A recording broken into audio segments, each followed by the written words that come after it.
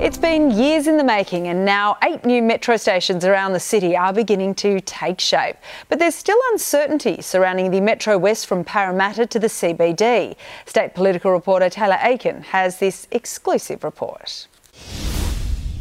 Good afternoon. Well, this is Sydney's very own Waterloo Station. It's 95% complete and will very soon form a critical part of the new Sydney Metro City and South West line due to open mid-next year. The first stage of this metro line connects to the existing Northwest Metro at Chatswood, across the harbour through Waterloo to Sydenham. This is a mega project, but we are encouraged that most of our stations are ready. The brand new station stretches 25 metres underground from street level to the concourse down to the platforms. The Opal card readers are in and metro trains are being tested every day.